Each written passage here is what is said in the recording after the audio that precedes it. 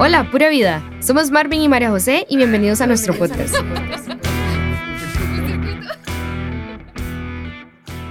María, ¿cómo estás? Bien. Pa. Mira, bueno, tengo un serio problema. El tema de hoy que vamos a tocar es respecto a estos benditos noviazgos de hoy día que no lo comprendo. No se ría porque no le he hecho la pregunta todavía. Es que yo ya sé por dónde va la situación. Okay.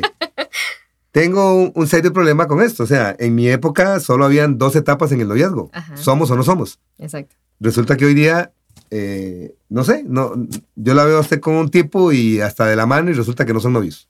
O sea, no comprendo. ¿Me puede explicar, por favor? Sí, por supuesto, por supuesto. Sí, hay varias etapas para poder llegar a un noviazgo, solamente que es un poco complicado, porque yo le puedo decir que hay ciertas etapas y hay otra gente que le puede decir, no, esa etapa nada que ver, eso ni siquiera es una etapa. Entonces, pues, se vuelve como complicado. Pregúnteme cuánto ha entendido. Nada. No, nada todavía. Ok. Primera etapa, cuando uno se está conociendo. Empieza a conocer a la chica o al chico, se empiezan a hablar, tal vez por mensajes, que ahora como tenemos todo esto, las redes sociales y los teléfonos, pues todo se vuelve muchísimo más fácil con estos temas de la comunicación. Ok, esa es la primera etapa, sí. Digamos, exacto. Ok, se conocen. Uh-huh. Luego empiezan a andar. Andar es cuando ya... Casi siempre, digamos, reduciendo las etapas, es una etapa antes de ser novios. O sea, empezamos ya a andar de la mano. O sea, ¿cómo será eso de andar en la mano con la primera persona? Sí, claro, ya nos damos besos. Ya hasta podríamos meter temas un poco más sexuales dentro de esta etapa. ¿Ya hicieron coñoñongui? Podría ser.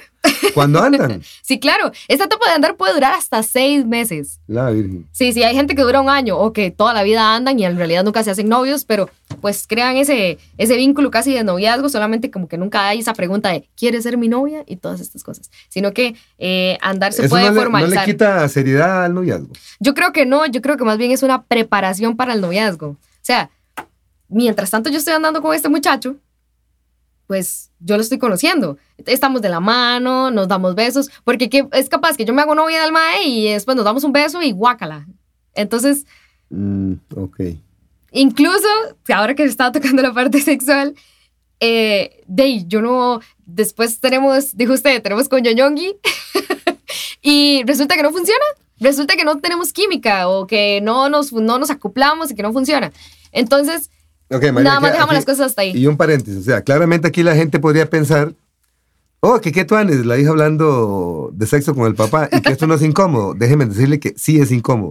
Pero, ¿qué me queda? O sea, tengo que desarrollar estas conversaciones con mi hija porque si no, nunca hablaríamos de nada, sobre todo hoy día, ¿verdad? Sí. Pero bueno, insisto, entonces, va de nuevo, ya andan. ¿Qué falta para ser novios? O podría ser que andando toda la vida nunca sean novios. Bueno, yo conozco Karen, que espero que nos esté escuchando, Karen, y le mandamos un saludo, Karen, que nos escuche. Karen. Karen dice que el esposo, el Champions, nunca le dijo que fueran novios. Nunca. No, sí, le propuso, creo que como 2 días antes de casarse. Una semana antes de casarse le dijo que fueran novios, sí. Bueno, okay, sí, pero ya Karen sabía que había un nivel de relación, digamos. Ya ella tenía que serle fiel a él porque ya ellos eran pareja. Ok, vos me decías que entonces, que esta parte de andar podría ser hasta 6 meses. Sí, no, hasta 1 año. Yo conozco gente que ha dicho, yo anduve con ella, andé. Andé. Ok, perdón, no, siga. Yo anduve con esta persona hasta 1 año. Entonces, pues, ya después fuimos novios. O como Karen, nunca y cuando son novios, ya digamos simplemente es que oficialmente son novios. Ahora, exacto. Pregunto. Somos novios requiere la familia. Ya en este momento de ser novios. O sea, el muchacho va a ir a pedir la mano, va a ir a decirle al papá, ¿me permite ser novio de su hija? Papi, ya eso no se hace. ¿Quién pide la mano hoy en día? Nosotros lo hacíamos. O sea, eso es un poquitico de respeto. ¿Cuál es el problema? No, yo para eso llego a presentarlo a la casa. Él es fulanito, papi, es mami. Es mi novio. Después no quieren que los papás los enjachemos. ¿Por qué lo van a enjachar? ¿Qué tiene que llegar a decir? Mira, o sea, que le pida la mano en el momento en el que me voy a casar. Ok, conste que yo no tengo ningún problema con los mechudos, ni los tatuados, ni nada de esas cosas. O sea, eso cero. Papi, está tirando una indirecta. No, para nada, bueno. Son directas. No, para nada. No tengo ningún problema con la pinta de la gente. Es que me parece, yo estoy en mi casa y llega usted con el tipo, que yo sé que andan hace tiempo, pero me dice, él es mi novio, y yo, o sea, hay un circuito. ¿Un circuito? Sí. Digo yo, ¿qué costaría que él llegara y me dijera, don Marvin, a partir de ahora, María José y yo somos novios? ¿Le parece? Obviamente yo le voy a decir que sí me parece, aunque no me parezca. por vos, no por él. Ajá. Pero me parece que sería como, o sea, respeto a la familia. Ese carajo va a comer en mi casa todos los fines de semana y cuidado si no entre semana también. No sé, papi. Cuando digo comer me refiero a comida, que quede claro. Bueno, no, o sea, no sé, pero yo siento que nada que ver, digamos. Tal vez haya gente que todavía lo hace por respeto a las familias. Yo me acuerdo Usted dijo, involucra a la familia. Ajá, sí, yo me acuerdo de tal vez una pareja, un novio mío anterior, que fue y le pidió a usted la mano o habló con usted. O sea, creo que todos mis novios oficiales han hecho eso, ¿verdad? Sí, porque me tiene medio miedo. Ajá, bueno. Esperemos que esto no lo escuchen posibles novios míos y que sepan que... Ojalá que lo escuchen todos, más bien. Bueno, pero... Ok, pero ahora, entonces, voy al punto. Entonces, ya son novios. Ajá. Ahora, eso implica fidelidad, implica casi como, o sea, lo que implica un noviazgo. ¿Sí lo tengo claro? Por supuesto, sí. Ok, entonces, andar no implica fidelidad. Es que andar también tiene 2 etapas. Al puro principio, donde ya estamos la primera vez donde nos tomamos la mano, tal vez hablamos por mensaje, nos estamos conociendo, por allá salimos de vez en cuando, pero no se vuelve, o sea, no, yo estoy hablando con ella, estoy saliendo con ella. Es esta etapa donde yo hablo con ella, o sea, cuando a mí me preguntan y yo, no, él y yo solamente hablamos. Ya, es esa etapa antes. Ahí yo sí soy fiel, yo soy fiel desde el momento en el que me dicen hola. Digamos, pero, o sea, sí le creo eso. Ajá, pero es que yo soy una pepiada. Pero hay gente que dice, es que no somos nada. Entonces no importa y se jalan la pollada. Y entonces ahí viene uno como mujer, digamos, en mi caso, ¿verdad? Porque por supuesto puede pasar de manera contraria, donde yo digo, es que no le puedo reclamar porque pues no somos nada. Suena rico eso, o sea, está bonito. No está bonito. Entonces uno podría hablar con varias. O yo podría incluso andar con varias. Sí. Un hombre muy perro, pues anda con varias. Hay hombres... No es un hombre perro, o sea, conste, no voy a defender a los hombres, pero es que aquí la situación se presta. Sí, exacto, la situación se presta. Ok, bueno, está bien. Ahí es donde salen todos estos corazones rotos y las mujeres que dicen, ya no creo en el amor porque los hombres son unos taca. Que quede claro que aquí llevamos ya como 4 etapas, ¿verdad? Entonces, exacto. Sigo ahí confundidillo, pero bueno, está bien, lo entiendo. Ahora, te pregunto, María, esta cuestión de que incluso el sexo ni siquiera es en el noviazgo, sino hasta previo, y para algunas personas demasiado previo, porque alguna gente experimenta el sexo, digamos, o algunas parejas, incluso ni siquiera cuando están hablando, sino cuando apenas, ¿cuál es la primera etapa? Cuando están conociendo, cuando están hablando. Eso se llamaría como ligando, ¿no? Sí. Ok. Entonces imagínate, digamos, y este es mi criterio, digamos, no se está valorizando el sexo un poco, ¿no? Puede ser que sí, pero yo creo que depende de la manera en la que usted lo vea.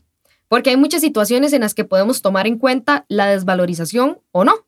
Por ejemplo, si yo con un muchacho tengo sexo casual en un día X que somos amigos y por allá nos perdimos y pasó lo que pasó. Ustedes no la están viendo, pero vieron la cara que pone cuando habla así.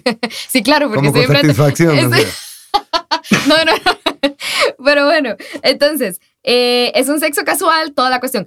Puede ser que a partir de ese momento ya nosotros digamos, ok, nos gustó, me gusta la química que tengo con esta persona y empezamos a tener ya una relación, construimos una relación a base de eso. ¿Cómo puede ser que nosotros primero nos estamos conociendo, construimos algo, pues unas bases, tenemos relaciones sexuales? O sea, depende de las situaciones. Como hay gente que dice, es sexo casual, chao con usted. Sí, esa es la parte que, ahí donde yo digo que se desvaloriza. Y conste, vamos aquí a la situación y no quiero sonar sexista, por favor.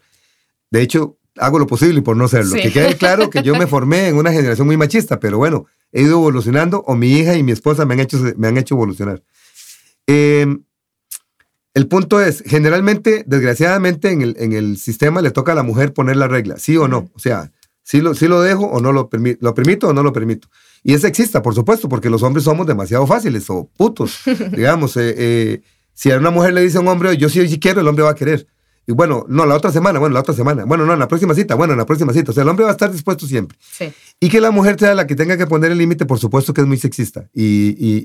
Pero históricamente ha sido así, o es social, o no sé dónde está el asunto. En lo que yo me refiero es, si hay un hombre que está detrás de vos por sexo, pero si vos le alargás un poquitito el tiempo, o lo haces esperar un poco más, él va a tener que irte conociendo, y de repente puede ir descubriendo cosas en vos que no necesariamente la parte sexual, y entonces por ahí pues se pueden ir surgiendo las relaciones. Yo lo que quiero expresar aquí es, alarguemos un poquito la espera, porque de repente te enamoras de una persona como lo hacíamos nosotros antes, que el sexo iba siendo casi como el premio al enamoramiento absoluto. Pero aquí bueno, estamos hablando de un tema, el enamoramiento. Una cosa es que esa persona está dispuesta al el enamoramiento. bueno, ok, está bien. Tal vez yo, desde mi perspectiva, lo que tiro es un consejo al aire como diciendo, no corran tanto, o sea, relajados, eso no se gasta, o sea, y tampoco se jode. O sea, nada más hay que ir esperando. Es que a veces me preocupa cuando he escuchado amigas tuyas decirme que en la segunda cita tuvimos sexo y resulta que en una semana salieron 2 veces. O sea, no sé, yo lo que digo es, también ustedes como mujeres tienen derecho a decir, ese madre me cuadra, me lo voy a ¿qué palabra uso que no suene fea? A coger. No, esa suena fea, pero no importa. ¿Me entendés? Entonces, es como simplemente juguemos un poco. O ustedes las mujeres tienen esa carta, ese as bajo la manga que pueden manejar. Entonces, yo siempre he creído que las mujeres dominan el mundo, solo que muchas no lo saben. Bueno, eventualmente también hay que ver qué es lo que quiere la otra persona, porque nosotras no podemos alargar una situación si al final de cuentas la otra persona no quiere conocernos. Bueno, en términos generales te voy a decir, medio comprendí la idea de las etapas del noviazgo. Tienen los hijos y las hijas que entender que para nosotros a veces es un poco complicado cuando la época de nosotros se manejaba diferente, pero hacemos lo posible por evolucionar con ustedes. Esperamos que nos escuchen la próxima semana. Estamos muy emocionados con este proyecto y pues tenemos muchísimos temas más que crean controversia. Hasta luego.